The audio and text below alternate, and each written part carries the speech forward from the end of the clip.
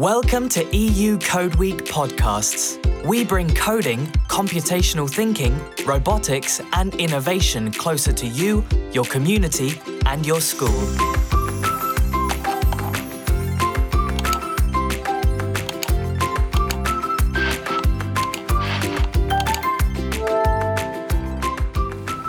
Hey everyone, we're happy that you tuned in again. I am Eugenia Casariego from Spain. And I'm Ariana Blažić from Croatia. We are your hosts today. We are both part of the EU Code Week team, and we are passionate about digital technologies, teaching and education. And with this series of podcasts, we would like to contribute to change the way we teach coding in Europe and to adapt it to the challenges of our time.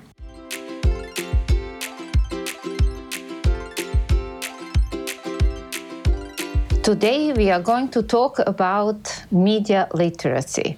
We are going to have a look at why digital media literacy gets more and more important in a digitalized world. Exactly, but we don't want to talk about this just the two of us, so this is why we have invited two guest speakers who are experts on the topic. So welcome Mariana and Thea from Croatia. Hello, everybody. So my name is Marijana Smolčec, and I am an English and Croatian language teacher based in Ogulin, a small town, and have been working in the secondary school, Bernardin Frankopan Grammar and Vocational School, for the past 20 years. And also for the past 6 years, I have been also an active eTwinning featured group, inclusive education group administrator. So that's basically it. I have two sons, and they are, the older one is in love with coding, so I also had to learn some coding. Nice. Thanks a lot, Mariana. Good to hear as well that your son is also involved into coding. And Thea, what brings you here? What's your experience? Tell us a bit about yourself. Hello, my name is Thea Horvatic. Thank you for inviting me. I'm English teacher. I teach English in a small suburban school in the north of Croatia, in a village Strahoninec near Čakovec. I have been teaching there for 12 years now, and I'm also a mentor to other teachers.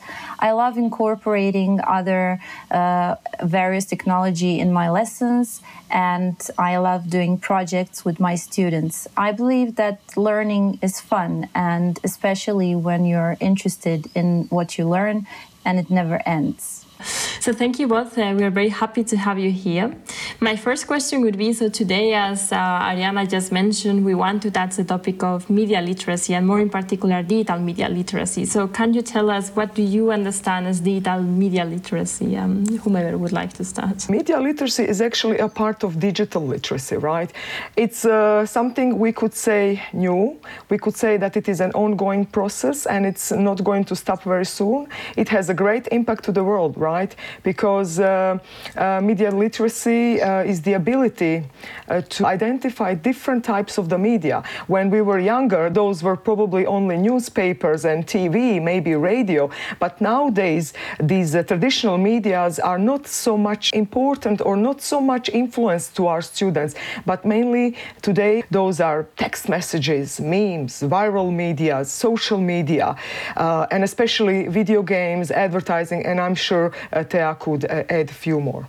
Teaching about media literacy and talking about it, it's really important. And it has to come not only from school, but also at home, because young students and older students and grown-ups as well, everyone is involved with media and various content. And as we create content, we have to be responsible in using it. So thinking critically about producing something and thinking before posting something online, especially on social media, is really important and should be taught in schools in all the subjects. You mentioned how important it is to teach our students media literacy, to help them develop their media literacy skills. You also want your students to create online content. Can you please explain why it is important to teach our students to create content? Well, as part of English teaching,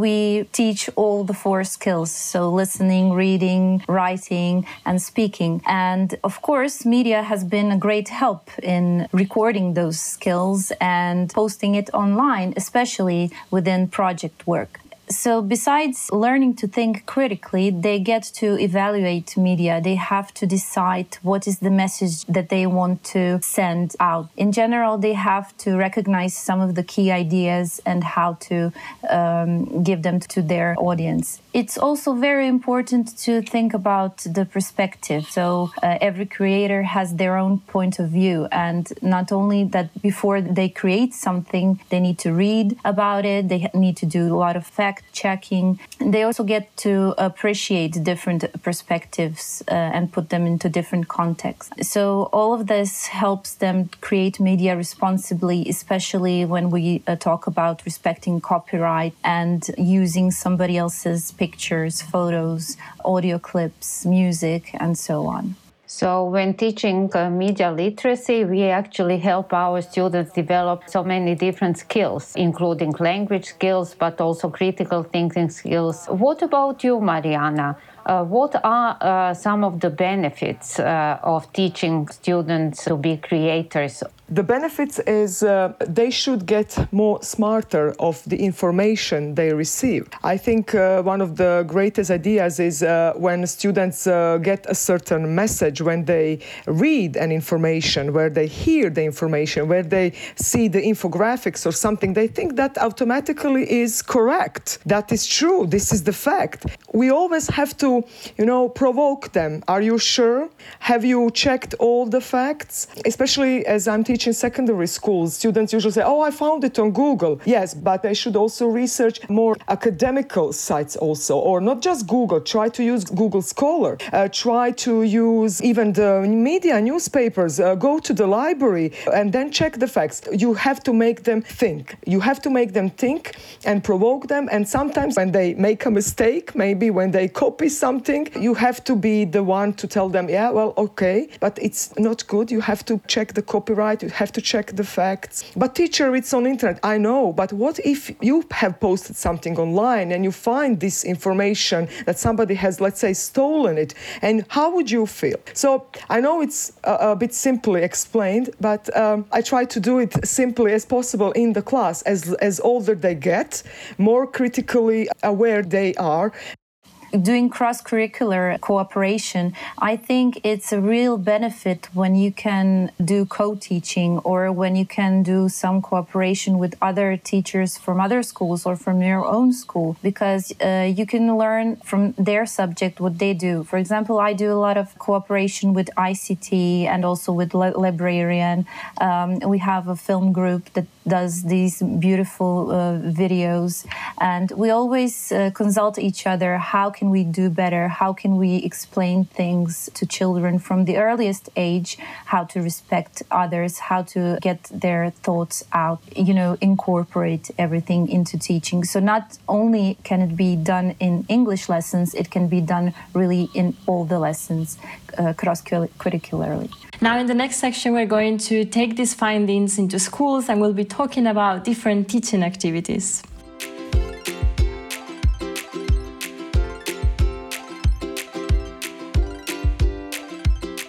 And so back to that question that I just asked. So how can we actually teach media literacy in schools? What are your experiences? For example, now, Thea, you were mentioning that you approach different sections of the school. So can you tell us a bit more about how you actually go about it and what's your experience so far?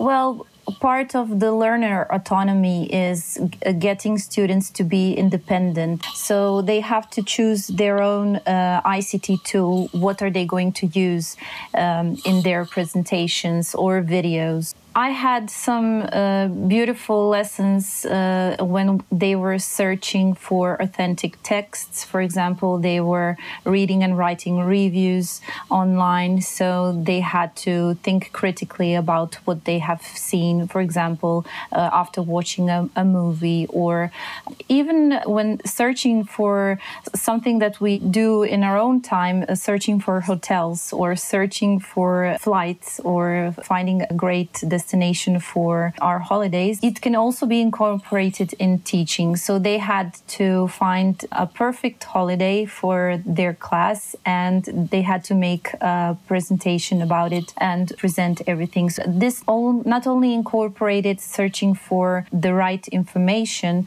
because they usually would go on Google and click the first link that they saw. So they got to learn what are advertisements, what to click, what not to click. It's really interesting when you open their minds and teach them something valuable for life. And in the end, some of the students actually went to London with their parents in their free time, thanks to these lessons. So I think it's quite valuable when they make those kind of presentations that are authentic. We also did connecting with Minecraft, where they were learning about different types of media in Minecraft. So all of the lessons can be incorporated in different tools, and they learn a bit by bit every day. And in the end, after 8 years, you get independent users, or at least they know what's right, what's not right in media. And how to use it. A very nice combination of school content and real life. Mariana, what about some other activities and tools? Well, with teenagers, we go even a step further, even though I think Thea has already been on the right track. Sometimes when I follow the curriculum, I try to choose the proper textbook, which already incorporates great lessons that will teach media literacy and digital learning, because this is the future. This is something that we have to have in our course books nowadays. And then, as Thea mentioned, media like YouTube, TVs, films. This is something that my students usually react to. And especially when I talk about stealth marketing. Another lesson in another class was about clickbaits. That was so much fun because they are very good at clickbaits. They are a 17-year-old. And I told them, okay, so we were listening a podcast about people, how he or she fell for a certain clickbait. And I told them, okay, think how would you create a so-called clickbait and make us believe it's real. That sounds great, Mariana, as well. And I really like that you incorporate real-life problems into your classrooms and make it relevant for students, because indeed that's what motivates them to learn. And I think that's actually now a very good moment to remind our listeners that both Thea and Mariana have contributed to developing a learning bit for You Code Week on precisely, of course, media literacy. And so for our listeners, if you're interested on this topic, one resource that you can use, just go to codeweek.eu, go to the website for schools, where you will find learning bits, and you will also find a learning bit of media literacy. So when can you start teaching media literacy to young children? Are there any activities that we might say would be easier for small children? The idea of teaching student copyright could start at an early age, between 7 and 11. And I would say, because at least they are very young, and I'm sure that they're also browsing the net, searching, or maybe creating their own content in school. And they should be aware what is theirs, what is others, and what could be might be free. So maybe just basically having them like copyright free. This is, you can use it, it's public, it's okay. You can mention where you find it or not. It depends. But make sure if something is Creative Commons, definitely use it. But say it's done or created by this and this person, or if it is copyright protected, make sure to mention the author, even contact the author if you are allowed to use it. So there are things that could be done. And why am I saying this? Because I have been, as Thea, talking to many ICT teachers who are, like in their curriculum, they have these digital skills and IT, and they tell me, well, we want them when they come to the 5th grade, when they are like 11 or 12 years old, we want them already to know that they can't use everything what they find on the internet.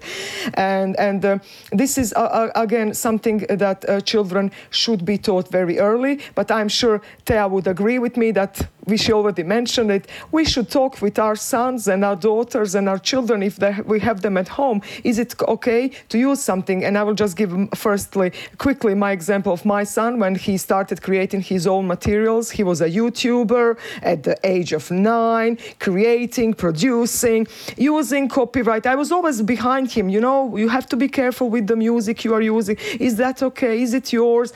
And he was trying to follow my lead, and then what happened, he was contacted that somebody had stolen and downloaded his YouTube content, which he created, like a video tutorial of Minecraft, of Kostea, right? And what happened, he was very sad, he was disappointed, but this is mine. And it was even not mentioned on the other channel that this content was created by him. So his friends and him, at the age of 9 or 10, reported this to YouTube quickly, and they figured it out. And after that, he became even more aware of the copyright issues. He has edited his videos. He didn't use any copyright music. He was using Creative Commons license, always mentioning. So he even was aware, okay, now I see what does this mean. So yeah, you have to shock them first to see what could happen. That's an interesting story. I think he learned then about copyright the hard way, I have to say. A pity, but well, if it raised awareness. But that's a very interesting story. Sometimes they need to be faced with the reality of it. That's very interesting. Raising awareness of using resources found on the internet is really very, very important. How can we combine media literacy and coding?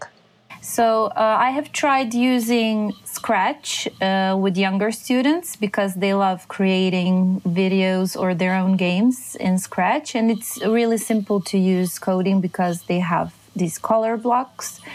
And also, older students have tried Minecraft education, which is also perfect. It also has MakeCode, Python, or Java. They can use their skills in coding. And what my students of 7th grade made, it's really amazing. They connect this all to their ICT classes, and they won some competitions. They're really amazing, and you can learn a lot from your students, not just the other way around. Mariana? Yes, as I said, MIT App Inventor is something that I'm into. And even though I had been using, code.org for them to have fun or creating some very simple ready-made activities. But actually, as I'm getting more into coding, I think that for the secondary school students, this would be great. Unfortunately, I can't always use the ICT lab, but as a mother of 2 Minecrafters, I try to introduce Minecraft, but I mainly teach girls, and some of those haven't been into Minecraft. But then again, there are students that I try to do coding within a certain project, like in eTwinning projects, for instance. And then you get the students who are interested in coding,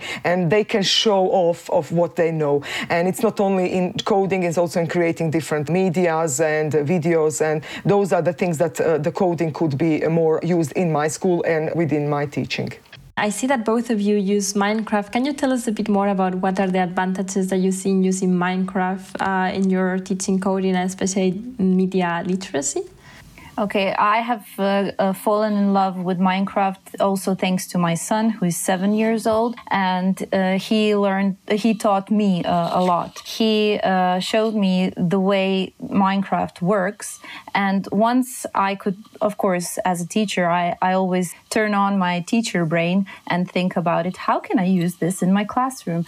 I have developed some of the worlds where you can use books and quills within Minecraft, so students get to read and write. They can also use cameras and build their own portfolios, and later they can export them to PDF. So you can use Minecraft as a presentation tool. You can use it as a creative thinking tool, even as a coding tool. The learning bit that we did was about recognizing clickbaits, and it was also interesting to see how you can use any topic I think it makes sense that one of the great advantages of Minecraft is precisely its flexibility and that you can use it in many different ways. So this is why it becomes such a good or interesting teaching tool indeed. What's your experience with this, Mariana? How do you use Minecraft in teaching? What are the advantages that you see in it? Well, actually, I haven't been using it much in secondary school. If a student or students have been playing it, usually I would get them to present, to tell us more about it.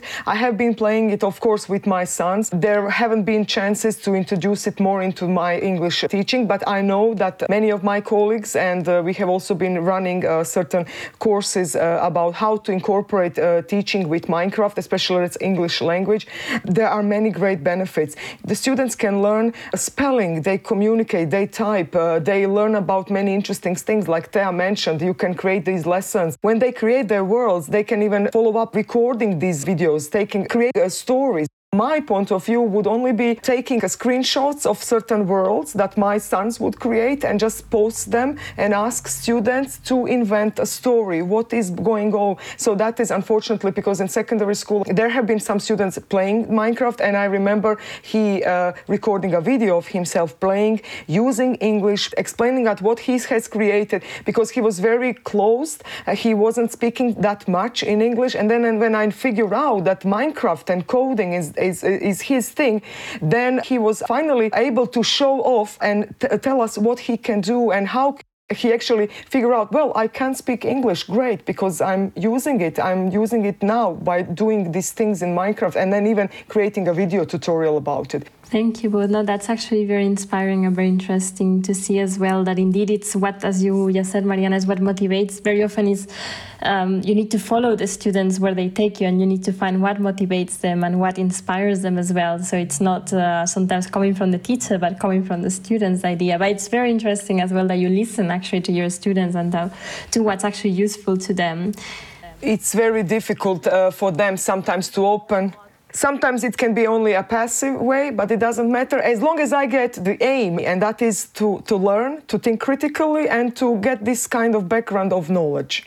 Yes, it's a perfect storytelling tool. Later on, it's a good reflection tool because they can use these portfolios and they can use these books they have created for their own learning. You get independent learners. And I also have noticed that especially great for learners with learning difficulties or maybe even dyslexic learners, because they can use the immersive reader, which is incorporated within the reading tool. So they get their texts read out loud, or they can choose the fonts, they can get it bigger or smaller, change the backgrounds.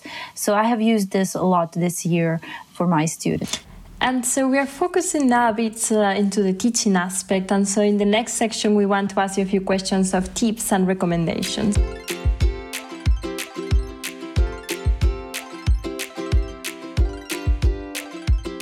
So what advice would you give to our listeners who are teachers and as well parents like you? What advice would you give them to make their students or their children more aware of media literacy? Well, you have to keep up with the kids. It's impossible to think that you know everything. That's my first advice. And if you think that you know everything about media literacy, you are dead wrong. Children get online and use technology from the earliest age. So as soon as they get exposed, you should react and you should educate them. And it should start from home, I believe. That's why teachers should get involved and have teacher-parent meetings and have some sort of workshops with them to show them the basics of media literacy. And also it's very important for their bonding time to see what their children are watching, what kind of YouTube videos are they browsing. So try to check the content of those channels and then subscribe only to the ones that are beneficial or that they are educational and they can learn from. And what I do regularly, or at least once per month, I go on YouTube from my son's tablet and I remove all the videos and I just click on them, not interested. And you will get more regulated content. You will get more of the things that you want for your child or not. Also, I have used the app Family Link that you can get on Google Play. You can control the time your child spends online. You can also give them bonus time if they need it. So in the end of the week, you can see how much screen time they have, because technology addiction is also something that we have to talk about. And it's really important about being responsible. Thank you for mentioning all these important topics and giving these very useful pieces of advice for our listeners. You have mentioned internet safety. How can we help our students develop media literacy skills so that they can navigate this media-rich world safely and responsibly? Yeah, again, we have to start from everyday activities. So you can incorporate this from your family life to your classroom life. What are we doing online? Why are we doing it? Who created the content that we are watching? Why did they make it? Are they trying to make money, or are they trying to do some educational videos? Who are the messages for? Is it appropriate for the children? So we have to do a lot of these questions in order to be responsible and stay safe online. Sometimes we can also do special days like Safer Internet Day, where children really show us how much they already know. And especially when using social media, some of my students do a lot of Snapchat and TikTok. They also have to learn how to block inappropriate content and how to remove something that is not right for them. If I can add up a little bit, I get a lot of ads, and I'm an adult, and my son just says, you should install ad blocker. Sometimes a good way of teaching digital literacy is also through playing these games. And there are many great online games, and even for teenagers and for children. They can teach you being awesome online, I think it's called. At first I thought it's only for the young learners, but when I introduced this to my 15-year-old students, when we were talking about the Safer Internet Day in February, and we were working online, it was a distance learning, and I told them, okay, I would like you to play this game. You can play it in Croatian or in English. I got a lot of great feedback. Teacher, I understood that I have to make a very strong password. I understood what is spam. So kids are not readers. They're learning more by doing something. So in that way, is this how I try to incorporate and teach safer internet online, and just making them to be more productive and to think critically. Media literacy education has never been more important for today's students than it is now.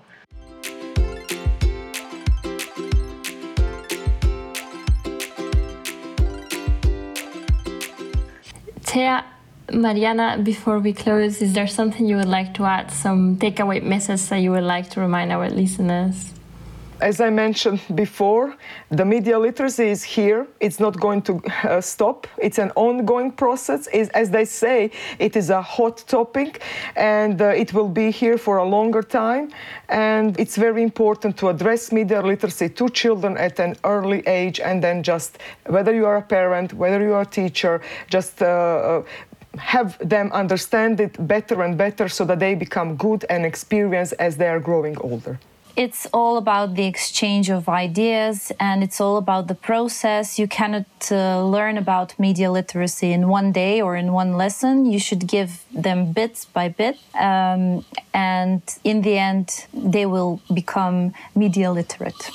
Thank you, Thea. I think those are very good points, and I think to sum up, Sadiana was just saying media literacy is one of the crucial skills to do. And thanks as well for enlightening our listeners with so many tips, tricks, and recommendations.